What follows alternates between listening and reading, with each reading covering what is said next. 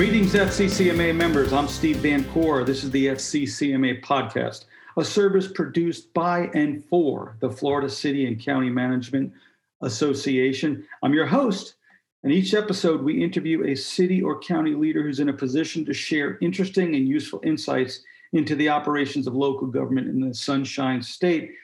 I'm excited about our guest today, and let me tell you why. One of the topics that we see in the news, in the press, at the water cooler today is the topics of social justice, the topics of diversity, equity, and inclusion. And good, all right? That's good that it's on people's minds, and we're trying to figure out how to make the world a more just place. Our guest today is the city manager of Clearwater, Bill Horne. Bill's got an incredible career. And in fact, we're catching him. You may listen to this as he's getting ready to retire. He's the city manager of Clearwater, but his background is not your typical background of a city manager. He's was a former colonel in the United States Air Force. I love this. He has a bachelor's degree in chemistry, okay, a master's degree in human resource management, and a master's degree in political science, not your typical pathway of public administration.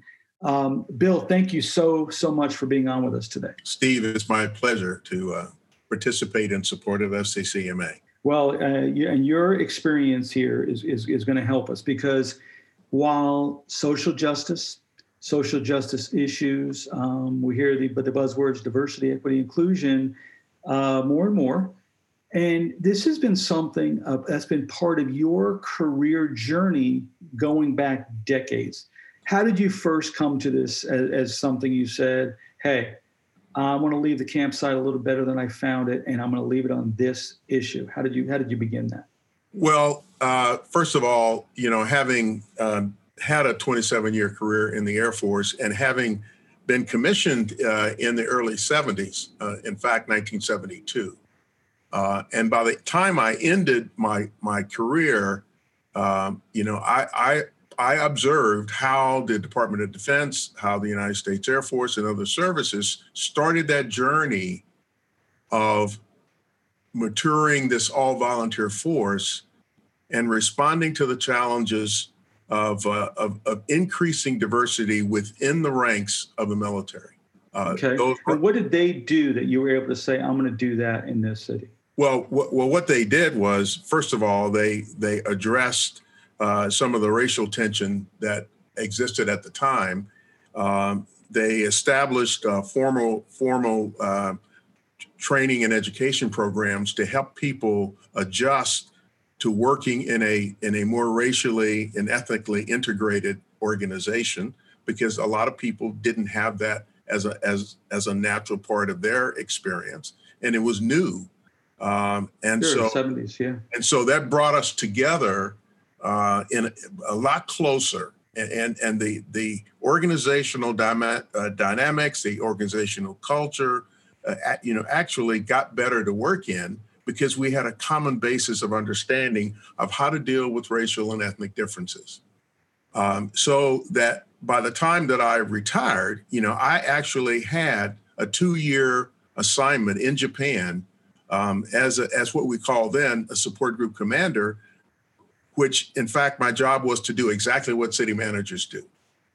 So I had a diverse workforce in Japan. Not only was it gender, race, ethnicity, but it was also nationality, because I had at least 800 Japanese national employees, who were under my command. Oh, wow.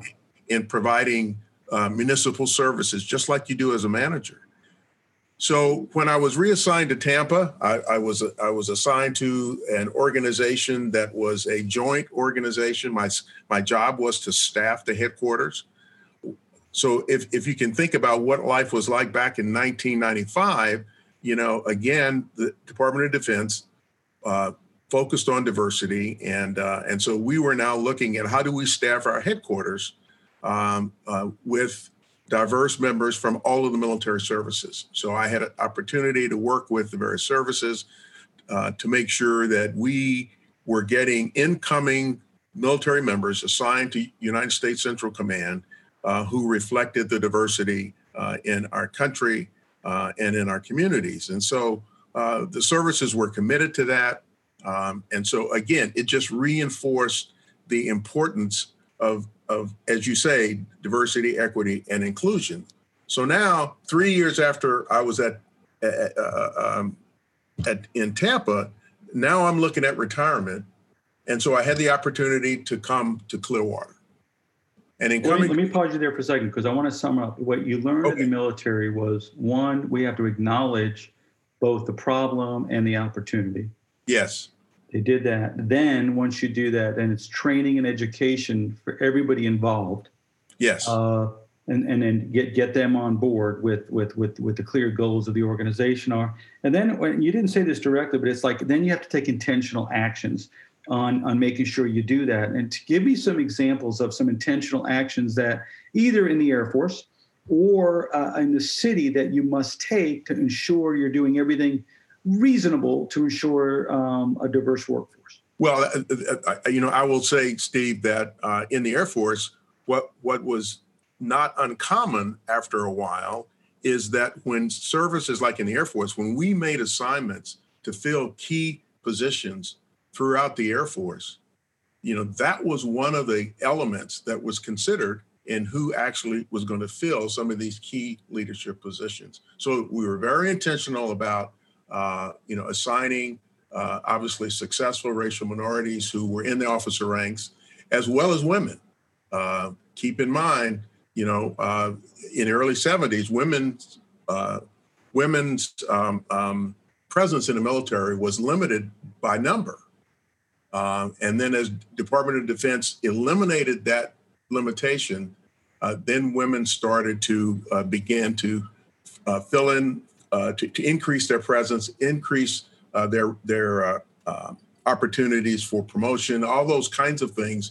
And so the organization moved forward in a very intentional way to reflect this diversity within the ranks in the various organizations. And then once people start seeing that there's genuine opportunity, not fake opportunity, genuine opportunity, everybody's going to be treated equally.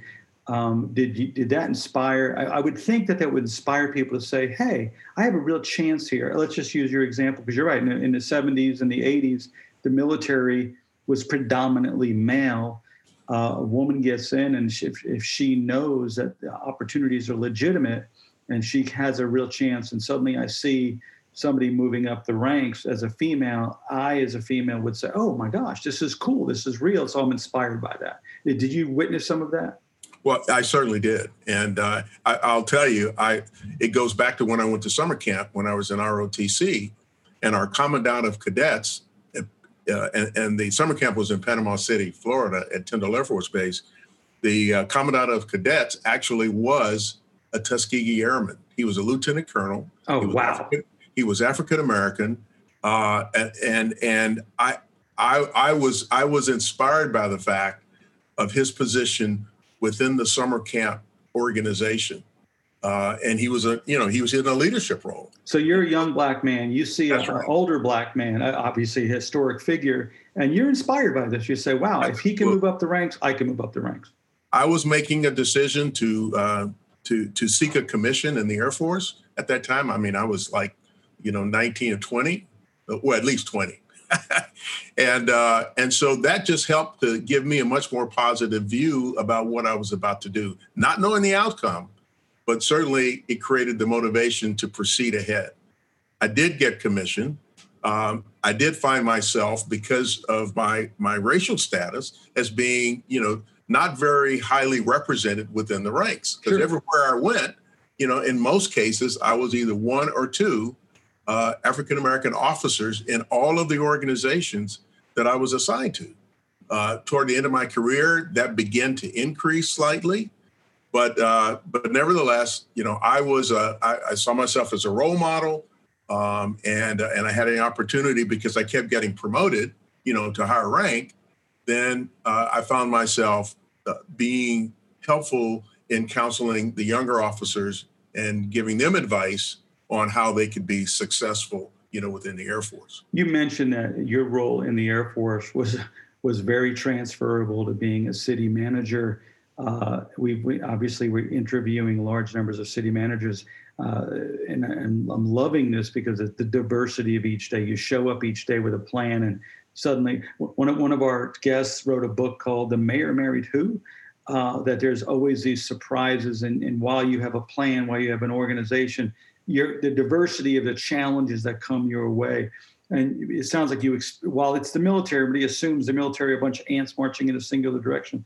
I bet it sounds to me like every day was the same, different, interesting, new challenges every single day. Steve, that responsibility that I had in Japan was the best job I ever had. It was the one job that I felt that once I was assigned to it, that I had all of the skills and qualifications that I needed to be successful. I relished the opportunity to address the unpredictability, which is inherent in a position like a city manager. Mm-hmm. Well, I experienced that as a support group commander. You might remember the gas attacks, the sarin gas attacks mm-hmm. in the Tokyo subway. Well, when that occurred, I was the support group commander on Yokota Air Base. And the base was actually threatened by the terrorist group that conducted that gas attack. Now, we really never were threatened. But you didn't know that at the time. Yeah, but we didn't know at the time. That's right. But going back to what you said, the unexpected things, the unexpected snowstorm that was the largest that Tokyo had had in 50 years, the earthquake. While I was over there, we had an earthquake. Did you ever think maybe you going over there caused all this stuff? I mean, it was incredible, but boy, a sarin gas attack, an earthquake, a record-breaking snowstorm. Like Bill Horne gets reassigned to France, so we don't have all these disasters in Japan. I mean, so it just reinforced what my career has experienced, that there is a nature of unpredictability in what you're going to face as a leader, and you're getting valuable experience in how to deal with it. As a result of that, Steve, I just didn't have the anxiety associated with, what might happen next. Sure. It became just a part of my experience that, when I come to work every day, there are things that will happen that no one had any idea. Mm-hmm. So what you can put into that, I mean, you can put the pandemic into that. I mean, over a year ago, we get hit with a pandemic. There is no game plan. There is no set of rules. I mean, we're flying this airplane. I mean, we're building this airplane as we're flying it. Absolutely. Absolutely. So let's go back. So you retire from the military. What Yes. makes you say, I think I want to go into local government? What was the click point? It was that Japan experience. 2 years, providing service deliveries, municipal services delivery to a community of 14,000 Americans. Not all of them were military. Half of them were civilian who worked for the U.S. government in Tokyo. I had quite a diverse community. And so I left that experience saying to myself, if I ever have a chance to do something similar in the civilian sector, then that's what I would want to do. I wanted to be a city manager because I learned that position was very closely aligned with what I've been doing in Japan. So the military phrase for support group commander equals city manager. That's correct. Or base commander. I worked for a former, I worked for an Air Force colonel who ran a base. He said he was like, you're the mayor of the. That was the old term. They changed the base commander title to the support group commander title. Oh, okay. So you were like the mayor / city manager all rolled up in one. Yes. So you get in, and so tell me about what were some of the skills. And so you say, hey, I come to Clearwater. I see the management structure, the employment structure, not as diverse as it should be. So what steps did you take as a city manager? And so for our listeners, what can they take away about things you did that made it successful? Well, you now have a far more diverse leadership team workforce than you did when you came. Well, I first had to understand the organization. And because I had not been in local government, I had to make sure that I understand from a human resources perspective, what are the mechanisms by which we can make a change in the staffing of the organization. So, sitting down, talking to and working things out with my human resources director. We did have someone who was responsible for what we called equity services, someone who addressed, equal employment opportunity complaints and those kinds of things. Someone who helped advise us on how to stay in compliance with non-discrimination laws. So based on my experience, then, if we were going to move from a organization that may have had, a very low number of minorities or protected categories actually in the management ranks, then what kind of strategy would I need to employ in order to change that? So what did you do? Well, I think the first thing we did was really evaluated how we recruited employees. And, Same thing as the military. Step one, acknowledge. Yeah. So that really addressed how were we acquiring people from the outside. So where are we advertising for work opportunities in the city of Clearwater, making sure that we went to the various organizations that had clientele or members who were looking for opportunities to work in local government. And so there were some organizations that had college graduates who were looking to identify where they could potentially work in local government. And so we made sure that if we had vacancies within our organization, that their job boards, job announcement boards, had our marketing material. Internally, we really start to focus more on who within our own ranks had the potential to get promoted and fill positions of greater responsibility. How were we embracing diversity in general? I mean, first of all, you have to have a mindset that says diversity, inclusion, and equity really is a value of the organization. It will benefit us. It really releases a lot of potential that otherwise would be ignored. And so you've got to have a management team that agrees with that perspective, so that as they manage their departments, they're evaluating their employees. So that goes to the training and the education. You're making sure everybody on your team knows this is a value and a goal of the organization. Let me ask you a difficult question. Yes. This is an audio podcast, so our listeners may not know you're a Black man. I'm a white man. If I'm a young Black man and I'm looking for a job and I see the city of Clearwater has a Black city manager, I'm immediately inspired to think, well, wait a second. So clearly they believe in diversity and there's opportunity there. So for many of our listeners, many city managers are not Black men. And so women, men, white men, what advice can you give them to show that there's that upward mobility within their organization? Am I making sense? Yes, you are making sense. I think it really has a lot to do with how the city organization, how it extends the invitation to the outside community. Okay. I think the marketing programs really ought to. I mean, I'll be candid with you. If diversity, I won't tell anybody. Yeah, if diversity is a value, if diversity is a goal, then your marketing efforts need to reinforce that message. Okay. But they damn sure better see other people in upper management who are also diverse. Because if I'm going to apply to an organization and the top of the pyramid is all one makeup, that's going to be disheartening to me. Yes, the recruiting materials need to reflect the diversity you're trying to see. So because if people don't really know much about you, and they pick up a brochure or whatever and see that this organization is diverse, or else they wouldn't have otherwise reflected that in their materials. If they see that, then they will conclude, okay, there is an opportunity here.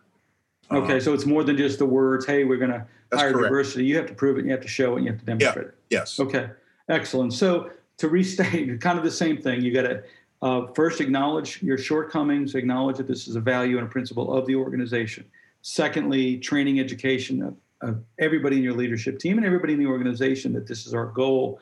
And then last, you have to take discrete actions towards those goals. That's correct, Steve. Now, did you ever get any pushback from your electeds? Well, no, because remember, I mean, from an elected official perspective, the way you get hired as a manager is the electeds hire you. So the mere fact that the electeds hired me was clearly proof that they supported diversity. Okay, fair, good. Okay, fair answer. Yeah. So the fact that they hired a Black man says they're committed to this goal as well. That's right, and also you should know that the candidate, the top 5 candidates that they considered to fill the position of city manager in Clearwater permanently included a white female, 2 Black males, which was me and then another assistant city manager, and then 2 white males. So the candidate pool itself, reflected that the city was committed toward diversity, and there were no restrictions. And we read that all the time. That when you're trying to build an organization that encourages and fosters diversity, there's 2 parts to that equation. Part 1 is the candidate pool itself must be diverse, but also the evaluators, people making those decisions, must also be diverse, because we all come to the table with our own prejudices, right? Suppressed or otherwise. And if the evaluation group is in and of itself diverse, that will go a long way. Well, this is a perfect segue to the other thing I wanted to talk with you about, which is your pending retirement. You're getting ready to your second retirement. You look pretty young, by the way. You look younger than me, and I'm a little mad about this, So first question is, do you feel the commission is committed for diversity going forward? Did you build this foundation that will last after you're gone? I believe so. I believe that the staff that I've hired over my 20 years, I think reflects a commitment to diversity. The council has clearly embraced it. They clearly advised the recruiter that they wanted to see a diverse set of candidates, based on, what was available in the market, if you will. So the staff, I think, is far more comfortable with this whole issue of diversity in actual representation, because I think if you look at our organization from top to bottom, there is clearly more diversity today than it was 20 years ago. Well, that's fantastic. And 20 years ago, this wasn't even a conversation people were really openly having. We're having it now, and that's a good thing. I wish we could have had it 20, 30, 40, 50, 100 years ago, but we're better late than never, as they say. So I've been around working for the Florida League of Cities, FCCMA, for over a dozen years. And during that journey, I've learned a lot about the people who work in local government. Most of it is about passionate and caring about getting good things done, not taking credit. So I will say this about city managers as a group. They are fantastic at, to use the word, diversity of challenges. They come in different makes and models and sizes, but every day is a new challenge. You can't not have the lights on. You can't not have the rubber meeting the road every single day. You've got to keep the wheels of government rolling. If the state legislature, listen, our state legislature meets for about 60 days every year. Frankly, they could meet every other year. Nobody would notice a difference, right? If you took off 60 days, the world would come apart in Clearwater. So city manager is fantastic at diversity, smart people, problem solvers. What you guys are terrible at is taking care of yourselves, because you're taking care of others, and planning for what are you going to do next. And unfortunately, in this profession, you've lasted. You have one gig in city management. You must be really good at it, because a lot of managers find one day the new mayor wants somebody different. And so that's why the FCCMA has a managers in transition program. Mm-hmm. And we're trying to focus on how to retire. So that's a big setup. What are you doing? What can you share with your fellow city managers on how do you prepare to retire? And we don't really need to talk about the finances of it, but the emotion of it, the mental capacity of that. There's only so much fishing, relaxing, and sunbathing you can do. What are you doing to prepare for that? Well, I mean, you first you have to do a self-analysis, and you have to determine when are you going to pull the plug. How much longer do you plan to work? And I actually worked a lot longer in Clearwater than I expected. I thought I would be here 15 years, and that was the outside number. And as it turned out, I just continued to work. So once I decided that the 20 years was really kind of the apex, and it was time for me to consider retiring, one of the first things that I did was talk to the ICMA Retirement Corporation staff. I convened a meeting and just kind of talked about transitioning from the current position of manager to retired. And that really helped to clear my head about, kind of what was I really going to step into. And I learned that I needed to give myself some time, in order to do that. So I thought I was leaving last fall. So last summer, I had this conversation. The pandemic kind of pushed everything, to the right, and so I decided to stay through the fall of 2020, and then look at the summer of 2021.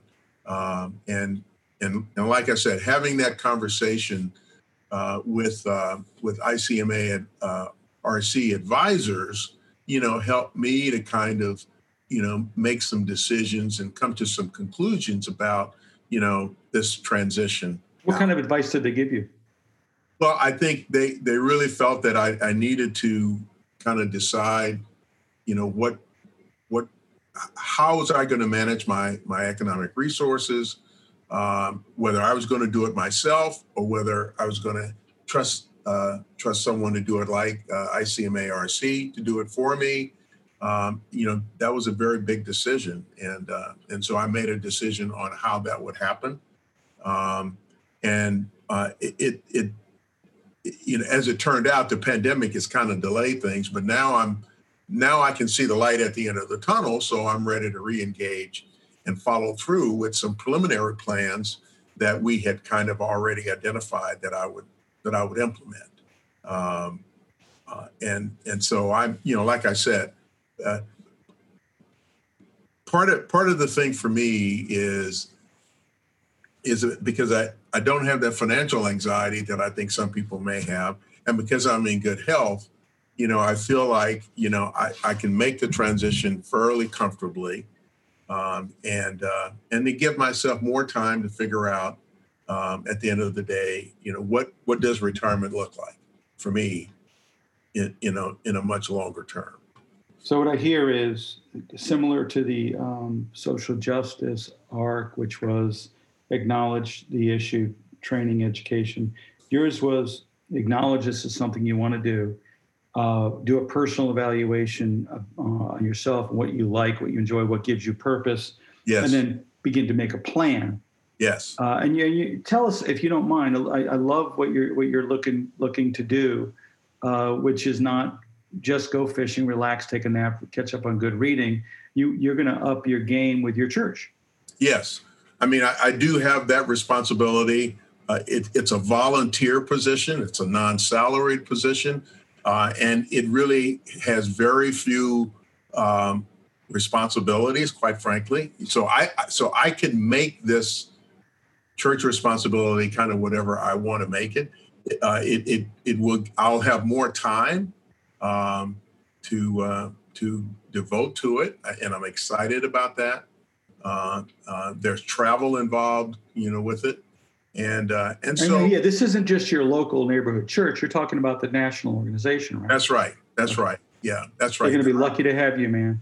And so that's one dimension. Another dimension of involvement really has to do with my profession. I would love to be an adjunct instructor with either USF or with St. Petersburg College, and